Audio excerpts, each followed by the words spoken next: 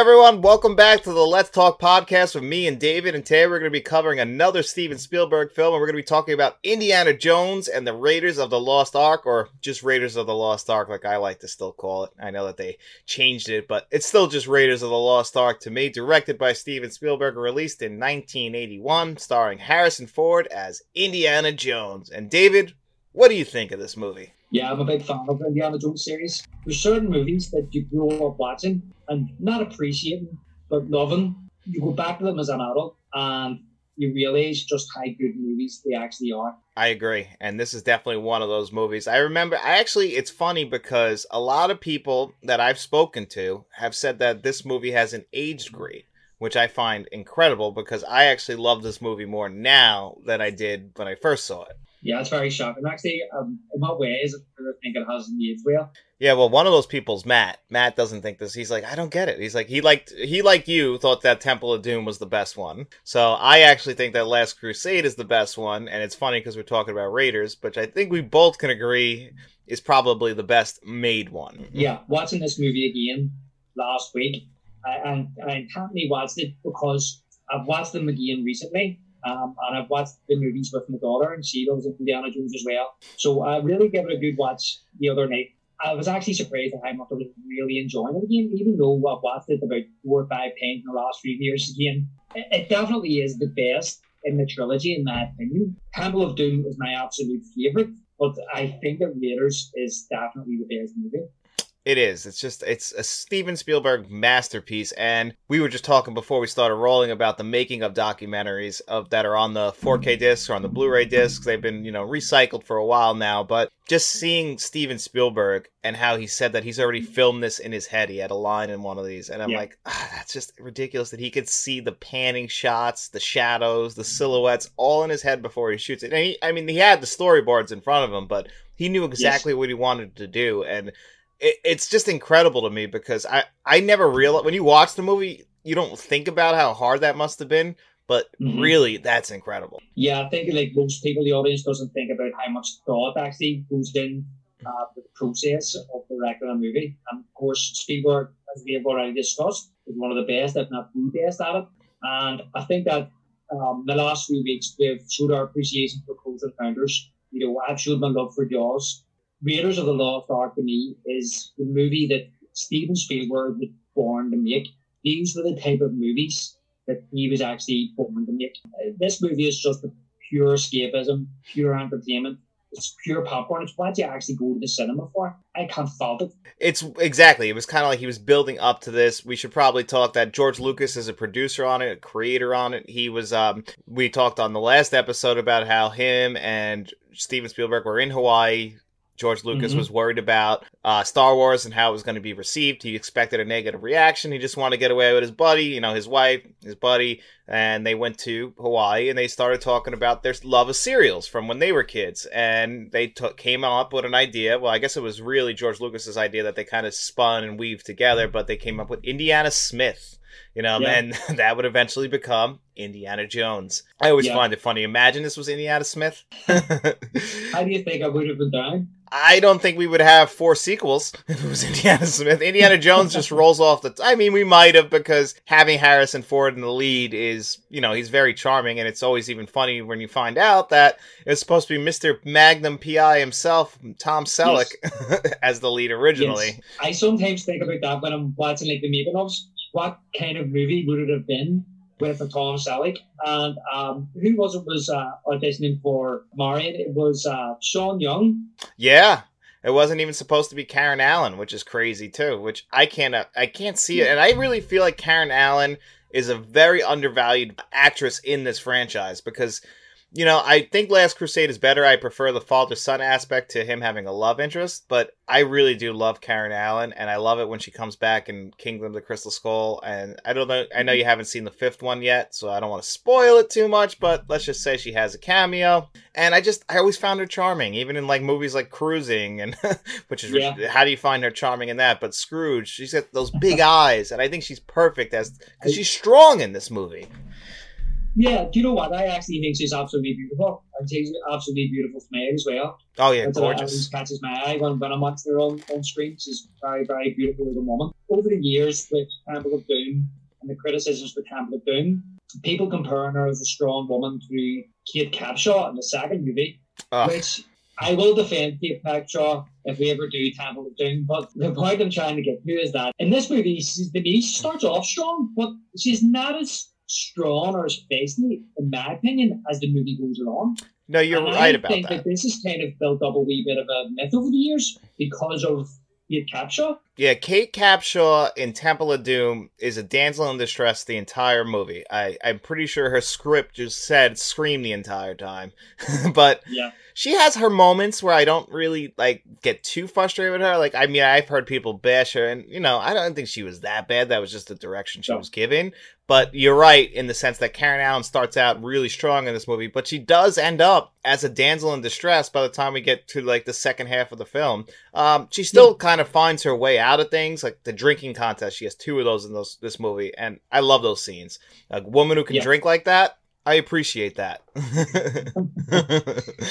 Yeah, that's right. She does have the 2 drinking competitions in it. How many times did it take you to watch Indiana Jones and realize that the other person she was having a drinking contest with was also a woman? Because I didn't realize that the first couple times I watched it.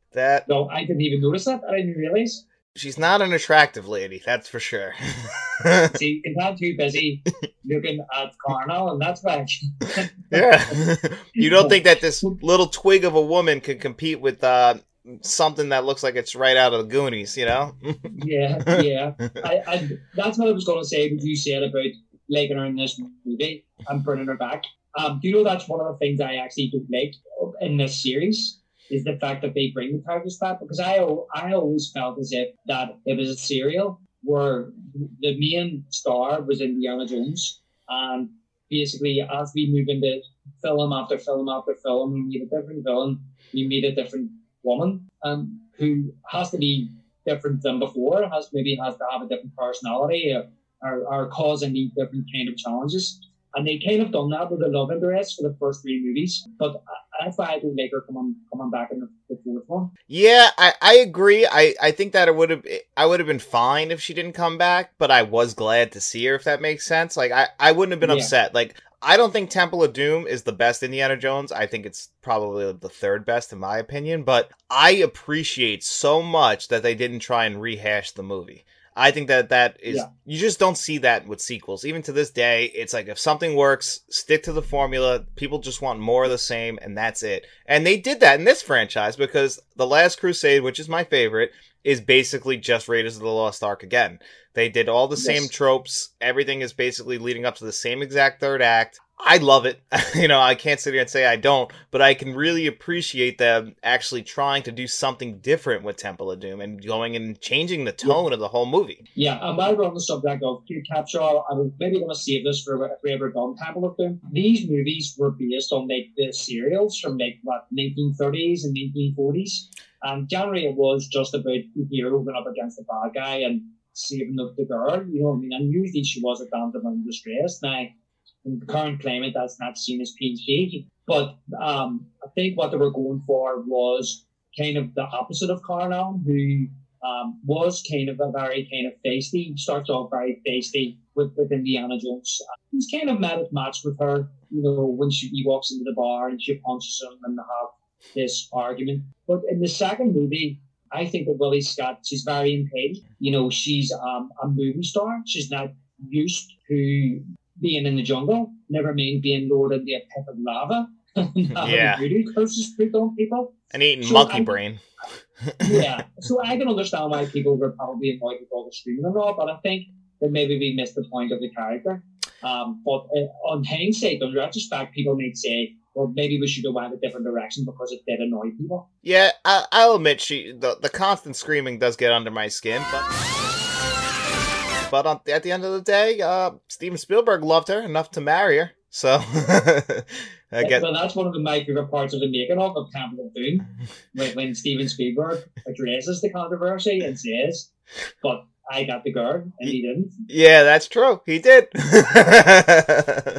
I can't really sell it too short on that. I appreciate that. Yeah, you know what? You've met your wife. They're still together to this day. So at the end of the day, I'm sure he doesn't have any regrets about that or how she was cast.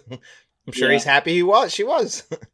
I'm sure he was, yeah. And they're still together to this day. Yeah, that's incredible. One thing I just realized recently, and I mean, I'm just stupid for it, is that Temple of Doom actually came out before Ghostbusters. So I just always think it's funny seeing Dan Aykroyd at the beginning of Temple of Doom, which I think was just on a deal or something, a friendship deal, like something with Spielberg, that he only appears in that. I can't remember what it was, but I remember reading somewhere that there was an agreement, and that's why he appears in the movie. Yeah, and it's done on a long shot. I mean, you wouldn't even know it's him.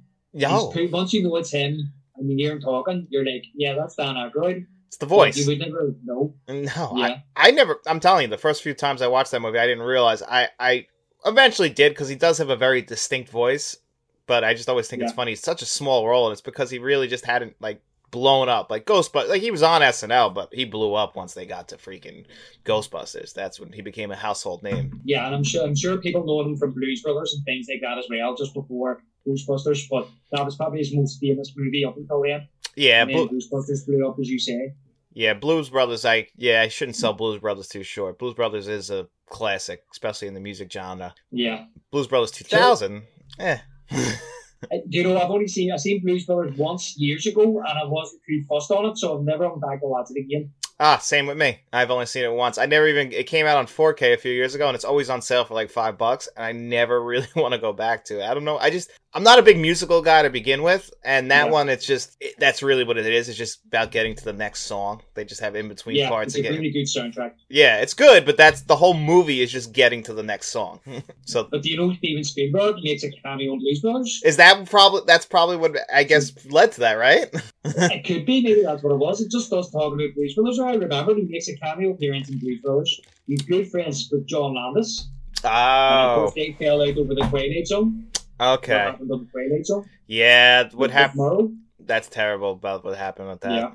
Yeah, and actually, I think that also had a negative effect on him and Eddie Murphy's relationship, because I think then he came back for one of his movies. It might have been, I don't think it was Coming to America. It might have been Coming to America. And then they had a real falling out. And the only reason that Eddie Murphy was fighting for John Landis is because he was coming off of what happened in Twilight Zone.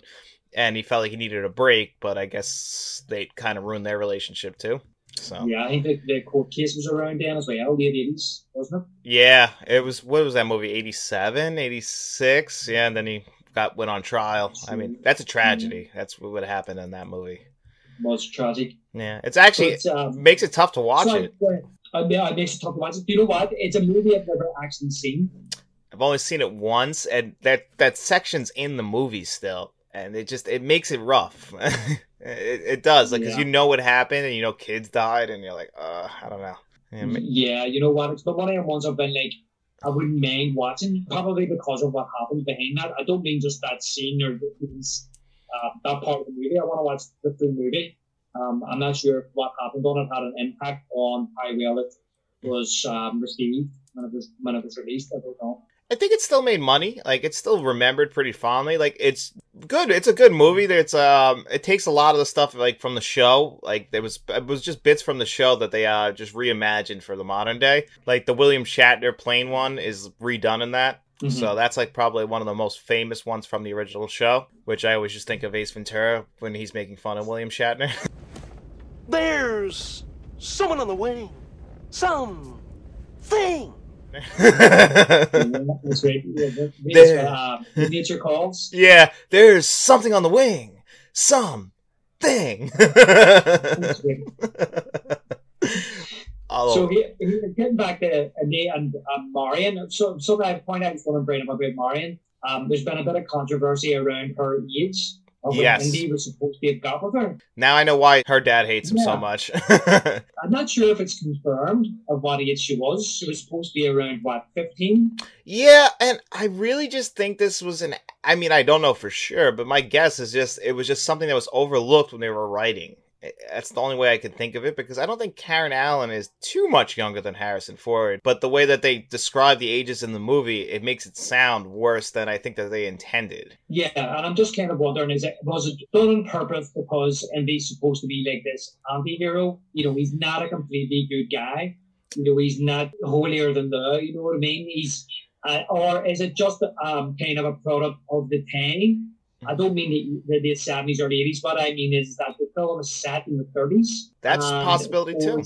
it's also then gives an explanation of why he fell out with Maureen's dad and why he hasn't been there in 10 years. I'm just kind of curious of the why that they went down that road. I'm always been wondering that too. I always just chalked it up. It had to be overlooked because, like, especially like over the last like 10 years, it gets brought up all the time. And I've heard people say like it makes it tougher to watch the movie. But I never really thought about it until people brought it up because it was the past, and I just never really like thought too much into it. Just it was a passing line, and really that's all it was to me. So once it kind of got blown up, I was like, I guess I understand why people would be upset with that. But I mean, I just feel like it was a mistake and not really intention. I don't think the intentions were for you to overthink that, but that's just my guess. Yeah, and this age of the internet, once somebody puts something on there and anybody can comment, it becomes then maybe a bigger talking point. But maybe it wouldn't have been if there was no internet. Probably. Yeah, that's the best way. That's usually how that stuff works out.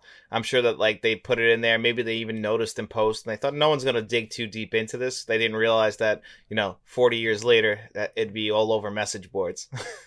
And what do you think about Harrison Ford and what he actually brings to the role? Because remember we talked earlier there about Tom Selleck, and it'd be interesting to see what kind of character he would have brought. But I actually think on watching the making of that, I think that Harrison Ford brings an awful lot to this character to bring it to life. Yes, I agree. I actually like Tom Selleck. I don't know how he would have done in this role, but I've actually kind of always been a fan of the guy. I grew up with the movie 3 Men and a Baby. I don't know if you remember that one, but yes, yeah.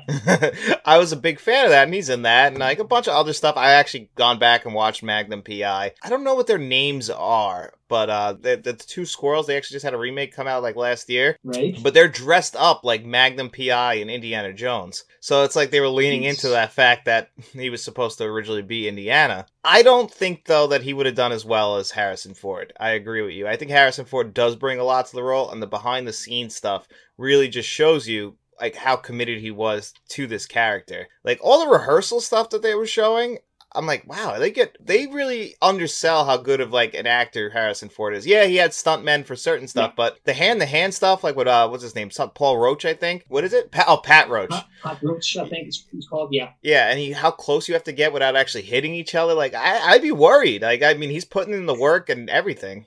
I agree with you. I actually think Harrison Ford, Indiana Jones, is like what Robert Englund is to Freddy Krueger. I just think that he made it his own. I mean, it's okay writing a character down on a page, and of course, then they get more hope in to fit the character out. I mean, I know Steven Spielberg actually drew a sketch of what Indiana should look like, and then the girl that actually was, I can't remember her name, was tasked of finding this stuff. She worked with Harrison Ford in giving it its final look. That it's the jacket was all kind of scrubbed up and rough, and the hat and all because it had been through a lot of adventures and stuff like that. So they worked on that together. And I'm not saying that Tom Selleck wouldn't have been able to do that, but I just think that Harrison Ford brought an awful lot to the look and the feel of the character, and how he should act in certain situations, as you said there, and seen in the making of, even in the fight scenes, some of the input that he was having, and Spielberg was allowing them to kind of play around with it a wee bit. Yeah, and that's another thing about Spielberg, speaking of him and how he interacts with Harrison Ford, but everybody, it's like, he has like such a lighthearted nature with him. Like he makes his sets seem like everyone's having a good time. Everyone seems pretty relaxed, even though it's a huge production. And that's one thing that Steven Spielberg and not many directors can do is the amount of people that he's in charge of and that you have to get all these shots. Like I was thinking about, I'm like, I don't know if I could do that. Like I'm pretty good at like adjusting to stuff, but you have to have all that going on in your mind and still be friendly with everybody is... I don't know. Like that's really hard, and I think that's something that people don't really bring up enough about Steven Spielberg is how he just handles these big productions. I mean, obviously he's known for making these blockbusters, but how hard these are to actually make and then come together and become a classic film, it's unbelievable. Yeah, when you think about all the people that Spielberg's worked with over his career, and I haven't heard one person say a bad word about him, and it would be very easy to come out and say, he's this, he's that, to make a name for yourself. That one person has said a bad word about him, and you think about when he made Raiders, he was like in his early 30s. He made Raiders of the Lost Ark, and as you say, dealing with all these different personalities and all these different people. You had mentioned earlier about people saying that the film has aged that well. In regards to special effects and things like that, I think it holds up really well. I think that some of the stunts in the movie are still unbelievable. I mean, they're all done real. everything's, was practical there. But the thing was that with this movie, it was the first movie that he actually worked fast pace on, to get that kind of serial feel. I think that's what he set out to accomplish, and he done it. And I think that's probably why the likes of, I think we touched on this before, Kingdom of the Crystal Skull, and maybe even, although he didn't direct the new one, but which is where the new ones kind of suffer, because they're kind of too polished. Yeah, I agree, actually. And that's actually one thing I pointed out when I was watching it last night. Faith was sitting next to me. What it is like how they were shooting it. And we talk about this all the time because I know you agree with me, like not having CGI is actually better. But like on the one shot when they were showing it and it's in the bar and they have fire right behind them. And he's like, oh, make sure you light the fires here. And they're like, inches away from it. Like, that just makes it feel more real because it is real. And they don't, you just lose that with movies like Kingdom of the Crystal Skull. And that's one reason why I like the first half of Kingdom of the Crystal Skull kind of looks like Raiders. Like they kind of have the set design and then they just went all CGI. I mean, there's CGI in the first half too, believe me. The nuclear bomb stuff is insane. But once you get to like the second half and it's all CGI and you just know that they're not acting against real things, you lose something. I feel like it makes it harder on the actors. Yeah, I think so too. But they were showing that behind the scenes of him in the bar and the fires all around. All I could think of was, think how hot they are standing there trying to act. The heat coming off that must be unbelievable. Yeah. I mean, and even acting in the desert, what would they say? It was like close to 130 degrees. You see George Lucas with the thing covering his neck, the Star Wars hat. And I'm like, like these people, that's why in the movie, when you look at it, they don't have to fake the sweat. They don't have to go put water on their face. They're really sweating because it's fucking hot. And Spielberg's being asked questions about the production. And he actually says, it's hard for me to think when 130 degrees is bouncing down off the top of my head. And, like you say, they're actually out there suffering. Yeah. Well, you've heard the stories about how they all got, I think it was dysentery on the set, and except for Steven, because Steven brought his own food. He was living off of SpaghettiOs and stuff like that. But the rest of them got really sick, and that's actually how he ended up with one of the most famous scenes in the movie, which is him just, the one guy with the swords going all off. You think they're setting up, and they had planned a big fight scene. Harrison Ford was one of the actors who got sick, and he just couldn't handle it, and he's like, how about I just pull out a gun and shoot him? First of all, that's a genius idea. It's amazing that no one thought that up. But that's kind of how movie magic happens, is you think on your feet and you think, okay, well, we're in a bad situation. I just want to go lay down. Why don't we just make this quick? And yeah, I mean, that has been spoofed and satired how many times since? And it's one of the most memorable and funny moments in the movie. It's amazing. It's like, okay, you solved the problem pretty quickly. You put that guy down. Yeah, and Spielberg actually had tinned food imported from Britain. I think that's what he said. So he was eating that when everybody else gets sick. Yeah. And I was surprised to see on that making of, it showed you them actually rehearsing that scene with the swordsman. Yeah. Before he decided to shoot him. I was actually wondering that because they didn't bring that up in the making of about how everyone got sick. That's something that came out later. Mm-hmm. And I'm wondering if when they put that making of documentary together, if that hadn't gone out public and maybe they didn't want it to. I'm not too sure, because if you've seen older making of documentaries, they're more promotion. This didn't feel like that, but they definitely didn't bring up anything negative during the making of. Yeah, that's right. No, they didn't mention anything about them getting sick or anything, just about the heat. And Spielberg pretty much saying in that older documentary that I think it's scheduled, 5 or 6 weeks out in the desert. And he says, we've done it before.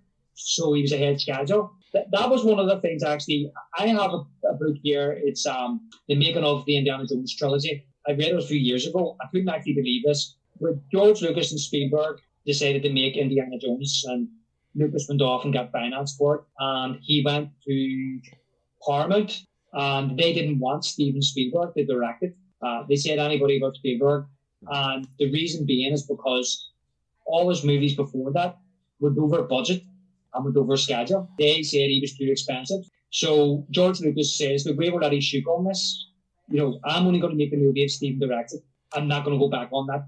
So he had to go back to Spielberg and say to him, you have to do this within budget.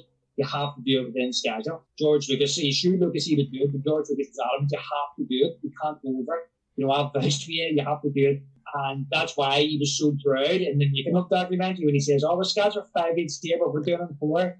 And you heard him saying earlier on, they were Making of documentary saying about like how much fun he had making Jewel and how much fun he had making Sugarland Express because he'd done it in 95 days or 75 days and some like 55 days. Yeah. Because obviously we know the Jaws and Close Encounters, and I think even 1941, well overrun and went well over budget. And I think that Spielberg ever since has never ever been over budget or over schedule.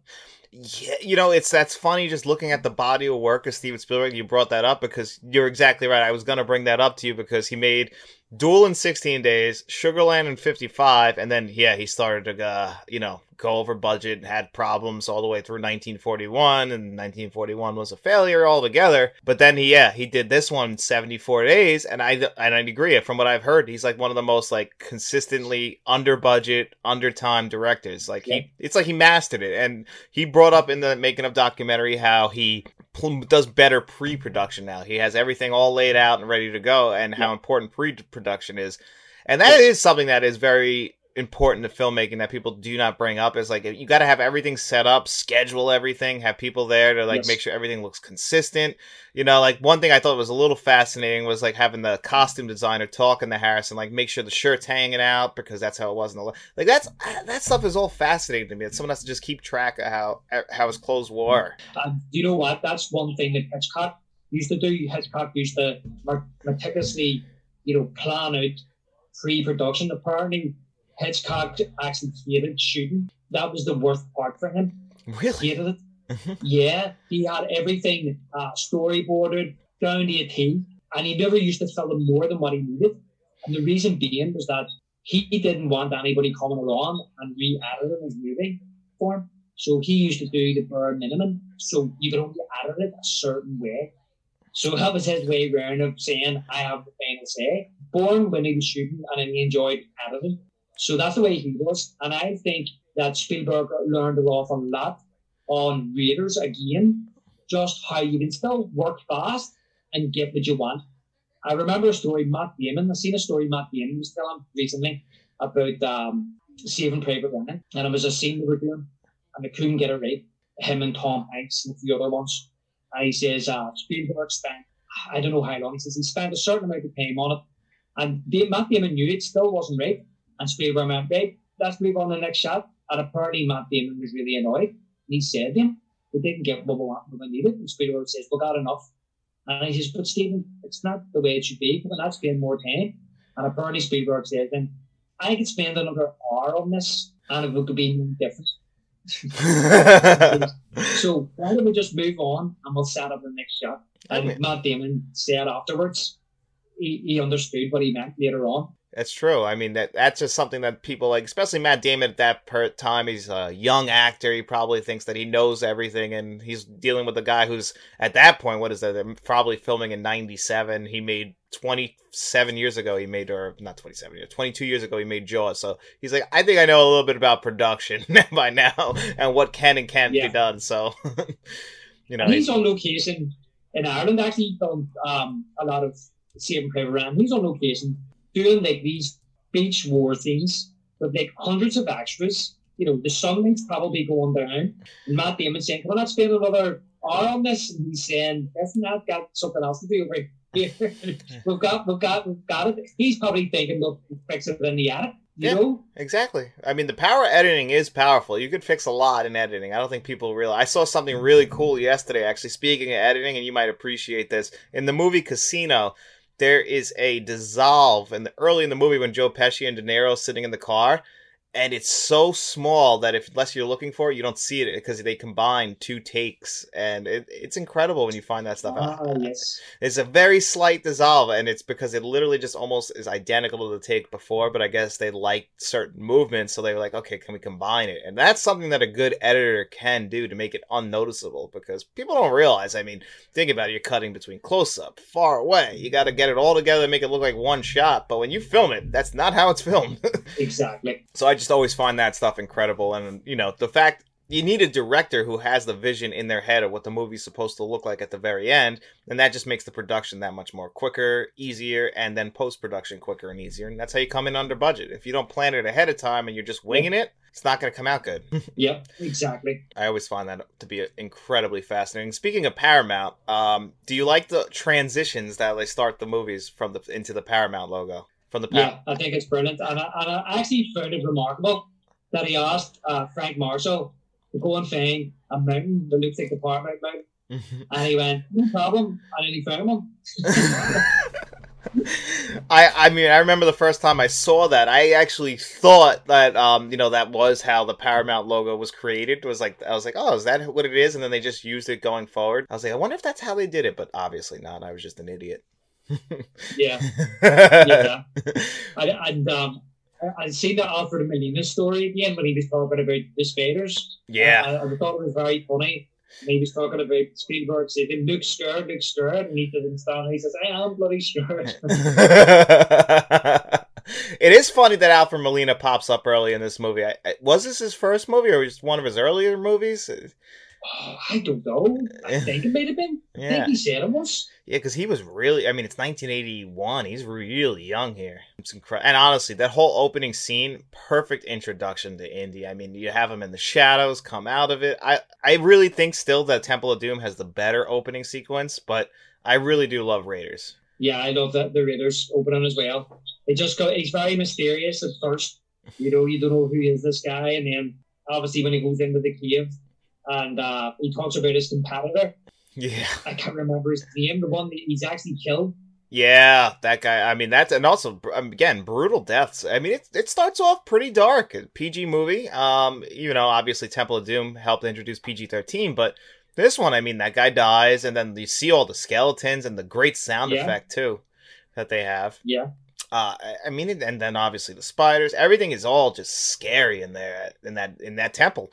And then the big boulder is very famous, which is practically done also, which is awesome. I love the opening sequence. And then the plane, we find out Indy hates snakes. It's just a perfect opening sequence. You learn a lot about the character. And that has to be one of my favorite lines. When he's in the plane and he says to him, you know I hate snakes. No, he said, why is there a snake back here? And he says, that's my pet snake. He names him, I can't remember the name of the snake. And he says, you know I hate snakes? And he says, oh, come on, have a bit of backbone. Yeah, he's just talking to Indiana Jones like that. I have a bit of backbone after what he's just went through. But I think that's Frank Marshall playing that plane. I'm pretty sure it is. I think they gave him a small little role since he was there. I just said, hey, I mean, he's not completely closed up or anything like that. So you can get away with it. Plus he's wearing that, the hat and everything. I would never in a million years, by the way, get in a plane like that. A 2-seater plane up in the air like that. I'd be petrified. Yeah. That's insanity. I don't even like getting on a commercial flight. That's getting on a 2-seater. Yeah, when you're inside with a lot of space and stuff, John, you're definitely not going to get that wee small cockpit anyway. No, I mean, it's probably not running great either. It didn't look like it was. Well, at least there's no chickens on this one. That is true. I mean, I wouldn't even get in the Zeppelin in freaking the third one either. I would never. But those are pretty much just out of commission anyway. I think there's only 3 left in the world or something. Zeppelins? Yeah, I don't think there's too many of those left. Oh, right, okay. I didn't even realize. Well, I suppose Max Zorn blew one up, didn't he? Yes. Well, there's the big one, the famous one, and that was on the cover of one of the Led Zeppelin albums. That was a big famous one. It's the Hindenburg. The Hindenburg, yeah. Which because that thing crashed so slow, it's crazy what happens because they don't really go too fast. They're pretty slow. Yeah, that's right. I don't know much about that disaster, but I think there was a film made about it in the mid-70s when they started bringing out all these disaster movies. And they're certain they made a movie about it. Yeah. They made that. The 70s was probably the leading time for disaster movies. You get the Towering Inferno. What's the boat one that starts with a P? The Poseidon Adventure. Yeah, they remade with Kurt Russell in the 90s. Earthquake was a big one. Airport. Which eventually became Airplane. Yeah. So, we were talking one of the greatest comedies ever. Yeah, definitely. Definitely, it's very funny. Yeah, so, but back to Indiana. Yeah, back to India. I was going to say, so you were saying about how kind of gruesome this movie is as well.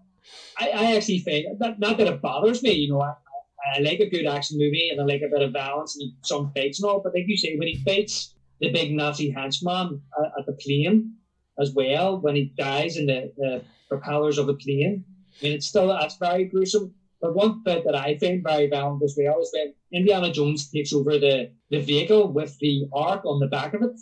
Oh, yeah. And the Nazi comes down and shoots him in the arm and then kind of like throws him through the window. And it's probably the best stunt of the whole movie, if not one of the best stunts of all time. When Indy actually has to go under the truck.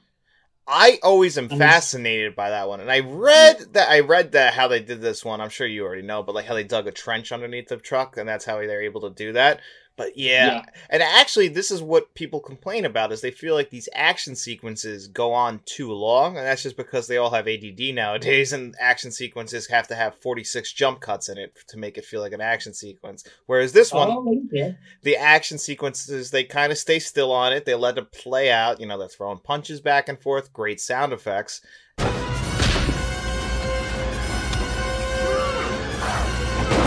And it's kind of like, okay, they're just taking their time with it. It might feel like a 7-minute sequence that today might be edited down to like 3.5 minutes. And I think that's why people complain about the pacing of this movie, because to me, I personally think that Raiders, the first 3 Indiana Jones movies, are all paced pretty perfectly. Yeah, no, listen, I think that these first 3 movies, to me, are almost perfect. There's certain things that you can kind of pick out and go, I don't like this or I don't like that. Or, like, for example, the third one to me is a bit too comedic. But I still love the movie.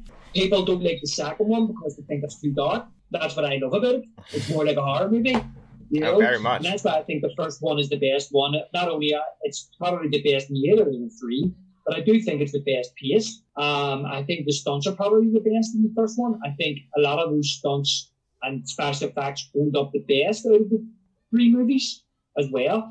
But what I actually love watching it again is that I can understand what people's frustration maybe thinking that whole scene where he was under, goes on. But when I was watching it again, I was actually looking forward to when Indy actually climbs back up into that truck and does the exact same thing to the Nazi, but the Nazi just done to him. When he kicks him through the door and bangs his head and then throws him out the window. I love that one too. I do. Because he thought he got away and he's like, oh, then he jumps back in there and he kicks him out. he does the exact same thing. But he only gets obviously Indy's the hero, as we say we want to be, you know what I mean? We love seeing him kick ass. So when he gets shot, in the arm, obviously he's a bit injured. So he's not at full power, so that's why your man gets the better of him. That's why the Nazi gets the better of him and throws him out. Yeah, so I love how Indy grabs the what would you call that in the front of the bonnet? The front of the hood, and it breaks off the symbol. I guess we'll just call it the symbol. They don't put those on cars anymore. No, they don't put them on anymore, but that breaks off, so that's why he falls down and he tries to hold on to the grate at the front, and it starts coming off, so he goes under. But when he throws the Nazi out, the Nazi tries to hold on and it just totally comes off his time. But I love how the truck actually runs over him and you see his body kind of bounce up. Yeah, I love that. You know what happened. But I was going to say that Indiana Jones, guys, stop fighting. One thing about Indiana Jones is he's always getting his ass kicked. That's one thing about him. Like, he's not like an overpowering hero. He's not like what 80s like heroes are, like Arnold, like mowing people down. He's never ever in too much danger. Indy is a real guy. Like, he's a teacher. He wants to bring stuff to the museum. That's like, it seems like so simple. I always find it so funny that because people wanted to be archaeologists and stuff after these movies because they thought that it's like what Indiana Jones does, but he just kind of got into these crazy situations. Yeah, he's a wrecking ball. He doesn't care what he wrecks or who he hurts just to get that one thing that he's looking for. And you're right, that is the thing about Indiana Jones. He's the almost guy. Every time he's in a situation, he always kind of like gets fucked over. Yeah, he is always getting hurt. He always ends up losing it and having to get it back. He thinks he finally came out on top, but it never works out in the very end. Like, when he's a teacher and he's wearing the glasses, the regular suit, you just don't believe that that's the guy who's going to be out in the woods shooting his gun, not in the woods, but, in the desert shooting his gun, firing it off, and fighting with all the Nazis. He just doesn't seem like that type of guy, and that's why when he is out there, it feels like a regular guy. Yeah, exactly. And that's why they call these artifacts, MacGuffins in the movies, because 100%. it's not really about them. The story isn't actually about really the ARK. That's not what it's about. Although, one thing is like, you brought this up earlier, how Indy isn't like a squeaky clean hero or anything like that, because when he has the chance to save Marion, and he just can destroy the ARK, he can't do it. He can't bring himself to do it. So it's like, do you care as much about Marion as you say you do? Or do you just kind of using her a little bit? Because he doesn't save her when he had the opportunity earlier, too.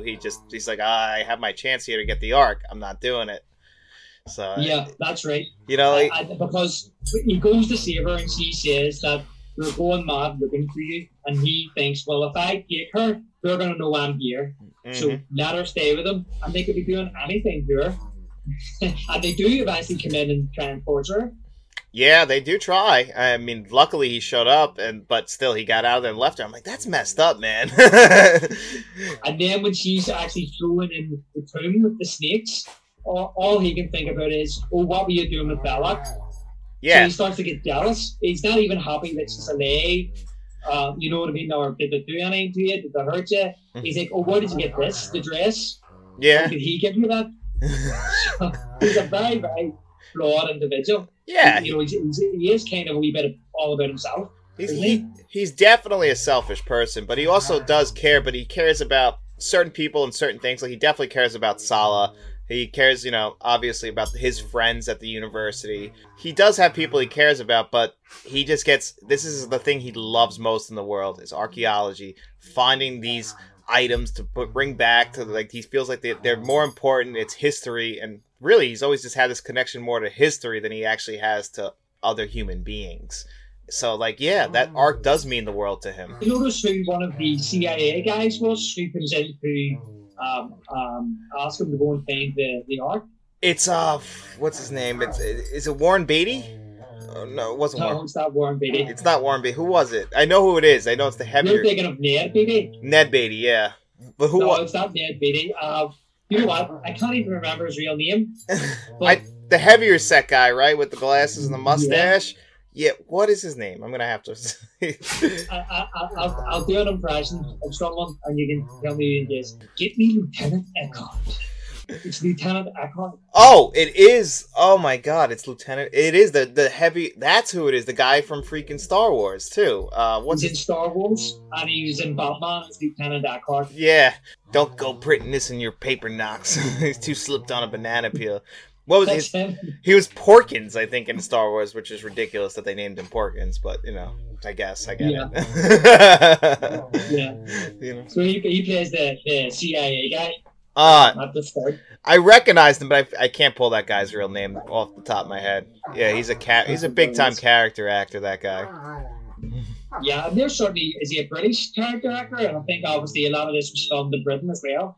Yeah. A lot of the soundstage stuff was filmed in Britain, so I think that he must have been around from that area. Well, that would make sense because they filmed in Pinewood for Batman, and they were able to get him for that. Star Wars also was filmed in Britain, so yeah, maybe that's how they got him. And I'm sure George Lucas probably called up the people he worked with in Star Wars, you know, probably pulled some strings that way.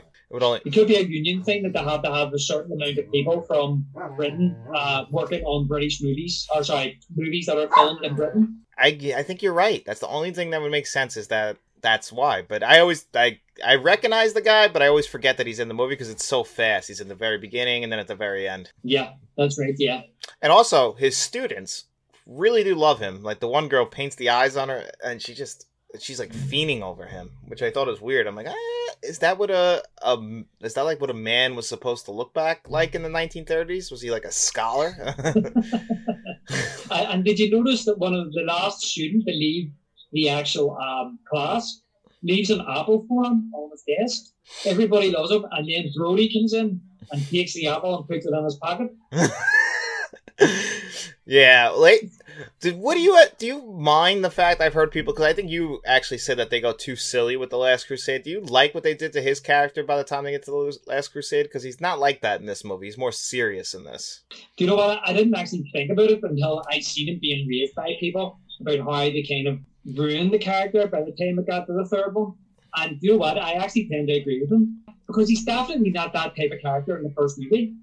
No, he's high. He's definitely much more of an intelligent. I mean, he should be look for where he works. And then they kind of turned him into a bumbling idiot. Oh, got lost in his own museum, huh? Yeah, and I do like that bit in the third one where Indiana Jones says to the Nazis, "You'll never find Marcus. He speaks 25 languages. He'd blend in. If anything, he's already back in the States with the diary." And then it cuts to the next scene. He's like, "Hello, does anybody speak English here?" So I thought that was funny. I didn't think that was a bad type of thing to do in that movie. I think it was just all the other stuff, like at the end on the horse, and he's all and all this. And I think it might a wee bit too slapstick by the time they got to Last Crusade. But watching the making of last night on the Blu-ray, there was a lot more, I think, slapsticky stuff going on, which they didn't end up putting in Raiders. Yeah, because they definitely edited out a bunch of that stuff. You're right, because they did show a bunch of deleted scenes. So I guess maybe that was the original intention. I mean, I haven't gone back and looked at what like original serials were like, but I imagine that they probably did have a lot of slapstick humor of the time. That was like the big deal. That was the main thing for humor and comedy back then was slapstick, not really like quirky dialogue or anything like that. So it would make sense to include it, but it feels like definitely Last Crusade is the most lighthearted, leaning into the comedy. This one has like a balance, and then Temple of Doom is like the most dark. Yeah, like one of my favorite parts of Temple of Doom, to be honest, out of the slapstick, was when Indiana Jones is going to fight the head leader of the thuggy cult, the head henchman, and Indy licks the sledgehammer and swings it at him, and he catches it and punches Indy, but then he throws it over his head, and it hits one of the thuggy guards in the head and just knocks him out, and he just falls straight down. Yeah, I'm like a child with that stuff too. I still laugh when somebody falls down. I don't know why, but I guess it's just something that still holds. It just hits him straight, and it's the noise, it's the boom, but he just drops straight. He's dead. Just stop watching. I do like that. I think that's actually the same sound effect they use in Star Wars when they re-edited it when the stormtrooper hits his head. Oh yeah, the sliding door doesn't go fully up and he hits his head. Yeah, which in the original cut, that was no noise because that wasn't supposed to happen. But they just leaned into it and they added a sound effect. I always think that's funny. They actually always use the same screams, him and George Lucas. They have a name for it, like the Weinheiser scream or something like that. No, it's the William Scream. William Scream. Is that? It's a very famous sound bite that a lot of movies used back like in the day, in the 30s or something, in the 40s. And if you notice, there's a lot of like movie makers from the 80s and 90s use that scream. Like the William Scream is also in Batman Returns. Yep. Tim Burton used it as well. Yeah. There's two very famous screams. There's this one, and then there's another one that gets used a lot that they use in the movie Broken Arrow. One character falls out of their train. So there's two very famous screams I feel like they use in a lot of movies, but the one in this one, Steven Spielberg uses it a lot. Yeah, and that was one thing I was going to actually talk to you about, was the sound effects in this movie. And you're saying about it reflecting, like we said reflecting about the serials back in the day, like the over the top punches and stuff like that. I never get tired hearing that sound. No. I love that. I love that so much. I love the sound effects for these movies. Yeah, they're over the top when you punch somebody. You know, it doesn't make a sound like that, but it works so well for these movies. That's what makes these movies stand out, is they don't take themselves too seriously. They're supposed to be paying homage to something, and all the stuff that they take from that, it just all works perfectly. It leans right into the set design of everything. I just love all of that. The sound effects are perfect for that. I love the sound effects. And then we haven't talked about, if we're going to talk about audio, the John Williams score. You call him Dr. Jones. What? Amazing. Absolutely brilliant. Yeah. One of the most iconic scores of all time. But even just all the kind of other melodies and motifs he does throughout the movie, like, you know, the ARK motif and Marian's theme. Me personally, I think Temple of Doom is a better score, but this is still superb. Yeah, and you were the one who told me that John Williams doesn't go back and listen to his previous scores, so he kind of just recreates. So it is funny, because I was listening to all three scores this week since you told me that, how all three scores, they have similarities, but they are very different from each other. Yeah, definitely. Like Temple of Doom soundtrack, I could just listen from start to finish. It's amazing. Every single track is absolutely amazing to me. Whereas this one here, it's a wee bit more kind of subtle, maybe use more atmospherically, I think.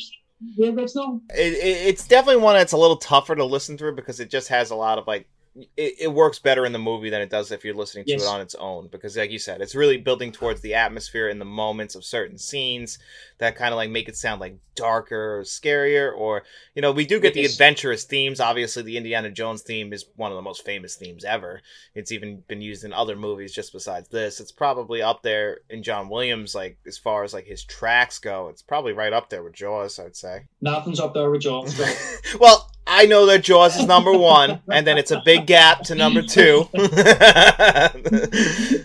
I'm only joking. Yes, of course, everybody knows the Indiana Jones theme. Yeah.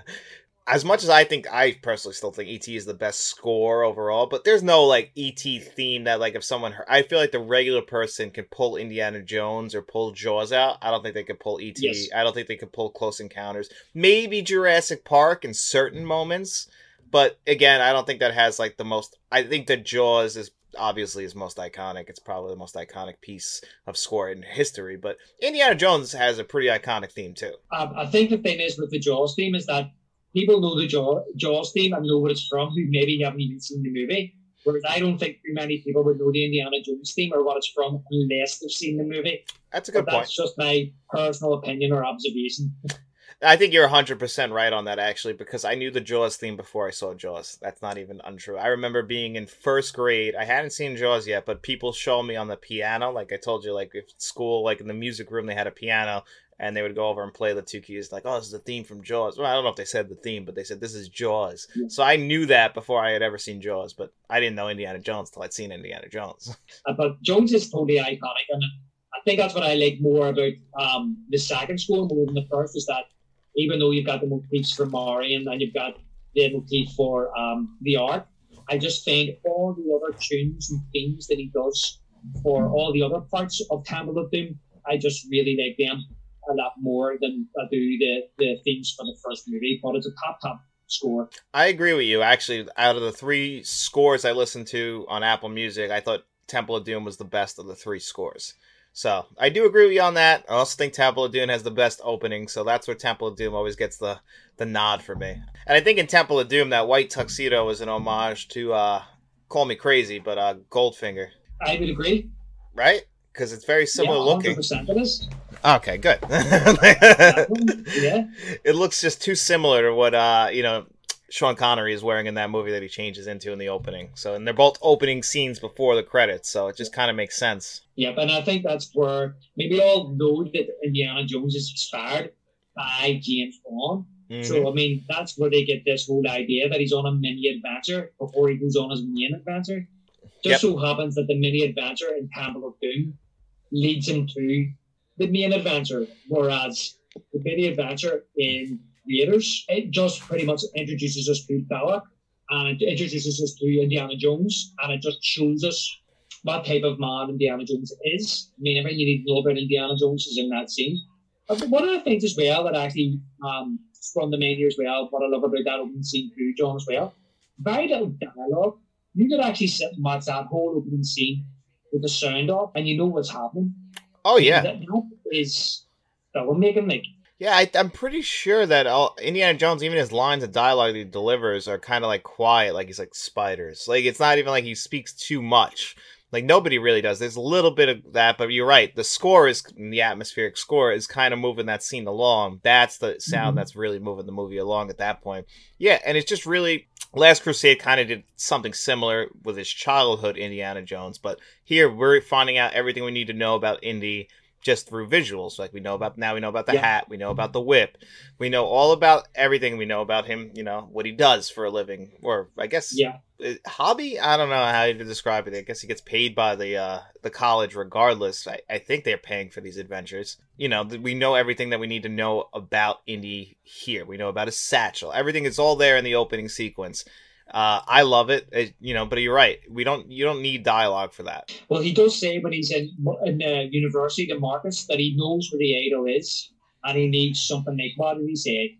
$3,000. He does say, and he wants it from the university, but he had something else. I don't know what it was he had on his desk, and he says to Marcus, we could get $5,000 for this.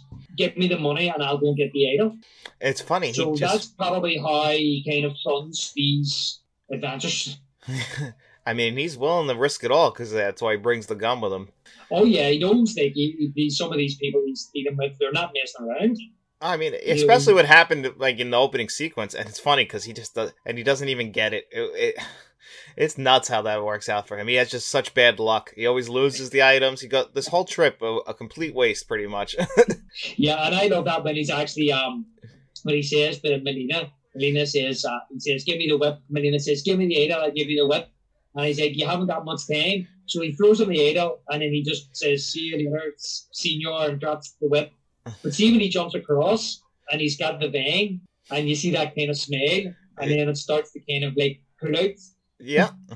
I mean, he's always in these near-death situations. They do build up the tension really well because, Temple of Doom is the one where I'm like, I can't believe they even escaped. With the room closing in and everything like that. Yeah, and then eventually, when Billy comes in, she stands on it and it starts again. Oh, I know. It's ridiculous.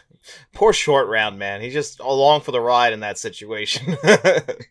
So, the Short Round becomes the hero. Yeah. I mean, and now look at Short Round. But if you compare him and Harrison Ford, only one of them has an Academy Award right now, if you can believe that. Yep.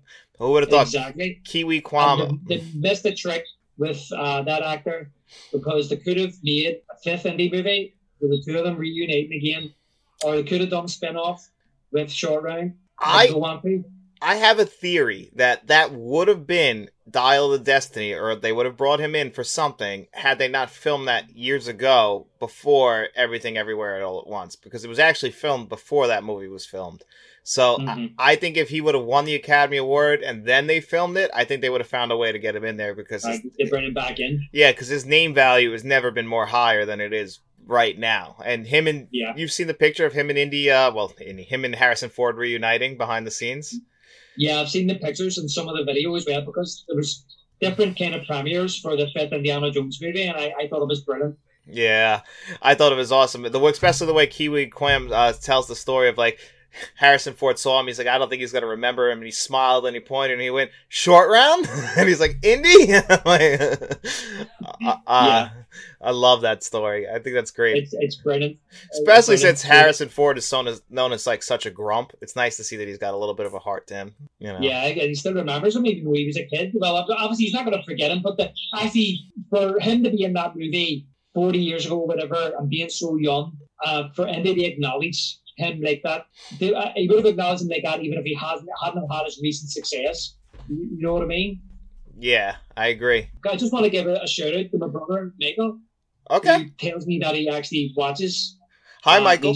Okay, so Michael was actually watching Raiders of the Lost Ark not too long ago, and he dropped me a message and he asked me the question. He says, "What was in the Ark in the end? What was the ending about?" So I just was wondering, John, when we're going to do this pod, what do you think the ending was about? What happened there? Well, obviously it's biblical, and the Raiders is the Lost Ark, so you know what it ties into. But what is actually in there? I've never really thought about it. I always kind of chalked it up like to the same thing like as Pulp Fiction, whatever the hell is in that briefcase that shines a light. But I assume that it's something that no human eyes are supposed to lay eyes on. And that's why the Indy tells her to, like, don't even look at it. Like, he must know exactly what it is. And it just melts him in that incredible effect, by the way. Again, done practically. Amazing. But it has to be somebody's soul, right? But whose? Or is it multiple souls? Like, that's the only thing I can think of. Like, what is in there? It has to be something tied to that. I'm not too familiar like with everything biblical to know exactly like what it's even tied to. Do you have an idea, or do you know? Well, I'm actually not a very religious person. Well, me neither. I actually think that it's the wrath of God. I think it's the power of God. It shouldn't have been opened, and not only that, it's being opened by evil people. So what actually, in my opinion, what shot out of it was the power of God, and it killed him. Oh, okay, that makes sense, because you do see the lights outside the cave and everything shooting up in the sky. it's definitely something that you're not supposed to see as a human being. As a human being, it's way too powerful for you. It's something that, maybe something you can handle after death. But again, as somebody who doesn't know too much about religion, I can't answer that.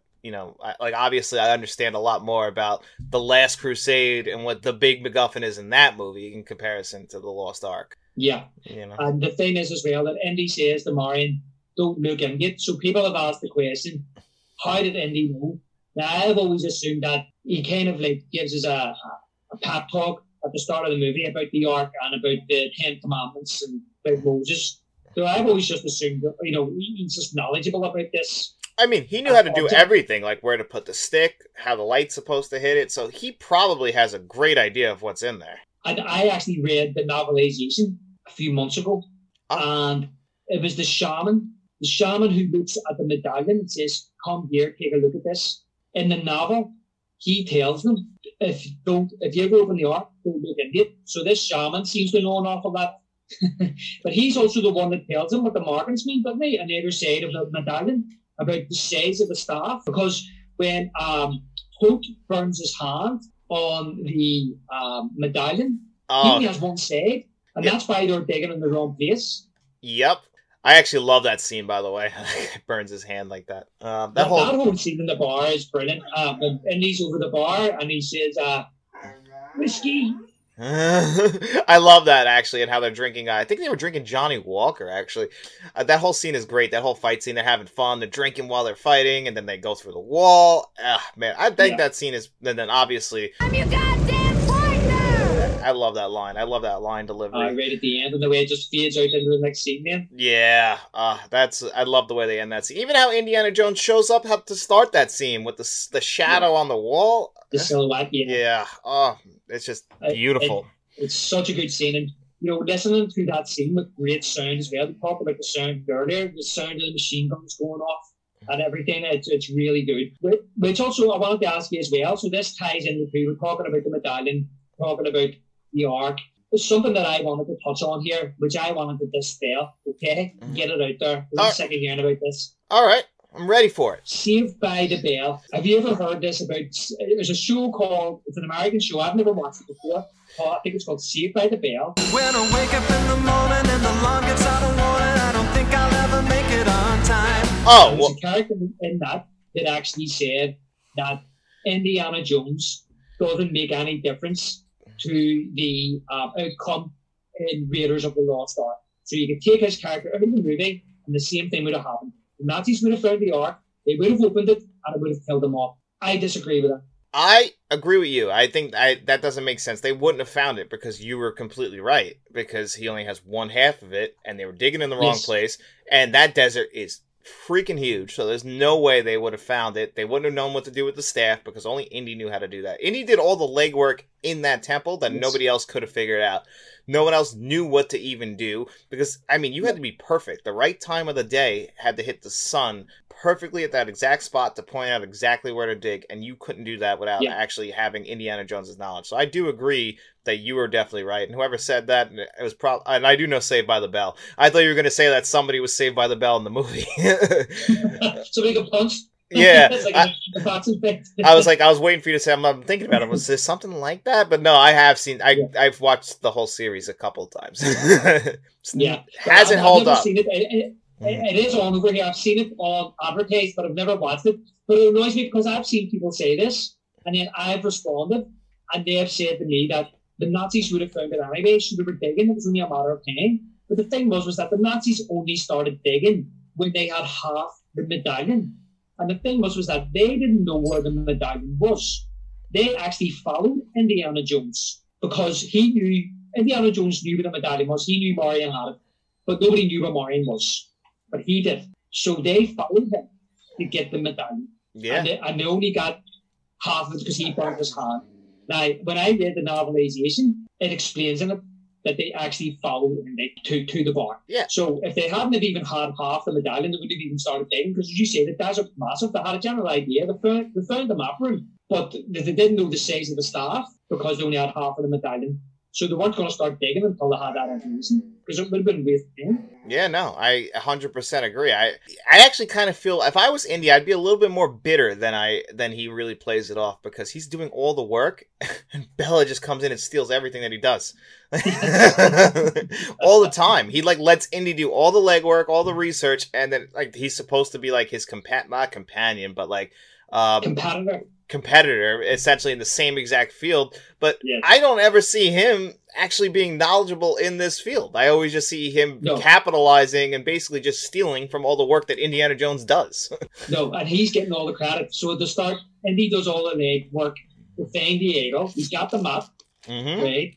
He goes through all the booby traps, and even when Melina, he tries to steal it from him, but Indy gets it back again. And as soon as he gets out, Belloc takes it. And it's the same with the ARK. He actually finds the ARK. And I love when he's actually trapped down there with the snakes. Yeah. And classic Belloc says to him, "What are you doing down there?" or something, Dr. Jones, or "You're going to become one of your a relic that you're looking for." And he's like, "Oh, you son of a bitch." Yeah, he does. He's like, "You son of a bitch." Like, because he knows, like, come on, like, you were always taking advantage of my work. It's almost like he's following him around and just waiting for him to actually discover something just so he could steal it and take the credit. Because but yet somehow he must actually be decent, because he's got a lot of people he's working with. I don't see it in the movie. I just see him just taking advantage of Indy's work. Yeah. Well, in the novelization, Hitler actually recruits Belloc personally to find the ARK for him. I didn't actually know that. See, that makes sense then. In the actual novelization. So I think a novelization back then is usually they get an early draft of the screenplay, and then they would adapt it from that. So a lot of the stuff was probably in the screenplay, and the streamlining it. Remember, we don't need this. This explains this here. There's a lot more scenes like that in it. Like this whole Indy's whole kind of like journey to Marian's bar lasts a lot longer than what it shows in the movie, when it kind of fades from his own home to the bar when he walks into the shadow. So there's a whole bit missing there in the movie of him traveling, and also like it even explains as well in the novelization that Marian is actually attracted to Belloc. Yeah, and she's considering actually going with him. That's why there's all this in the movie about him saying, "That's my woman, she come with me," and all this. That's another thing. I love their little relationship in this. You kind of like him in that one scene. You're like, kind of like, he's kind of misunderstood. He's clearly grew up on some kind of liquor site, whatever the hell he's drinking. He's like, "It's my family's recipe, and it's supposedly really strong." I'm like, I'm curious what that tastes like. It looks like a fancy liqueur or something. I just get a funny feeling if it tastes something like Aftershock or something. Oh, yeah. I mean, whatever the hell it is. I mean, he could hold his own drinking, too, but, like, they were, like, bonding. I actually kind of like that. You never see that. Like, the villain, like, he's not... Like, yeah, he's the villain, and he's an asshole, but he's actually kind of, like... It kind of seems also like a regular guy, if that makes sense. Like, he's not like the other guy, the other Nazi that was just, like, an over-the-top villain. He's just, like... Yeah. He's a dick. He's just really taking... Yeah, he's not even a Nazi. No. All the other guys are Nazis, and their interest is in finding the ARK or the Fuhrer.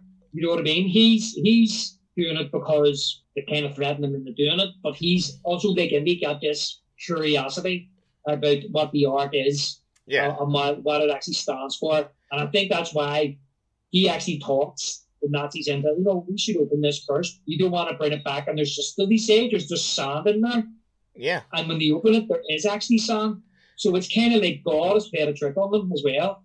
See, you know what? Then you're probably exactly right. Then it is something with God. He probably can manipulate what's inside of it. Yeah, because as soon as he opens it, he puts his hand in, it's just sand. And then the Nazi starts laughing. And then that's when all the light starts coming out of it. Yeah, thank God. And then the face melting thing really can't be understated at how awesome that looks. I mean, it's held up really well. Yeah, which is basically just candle wax. Yeah, right? That's what it is, right? And they just molded it.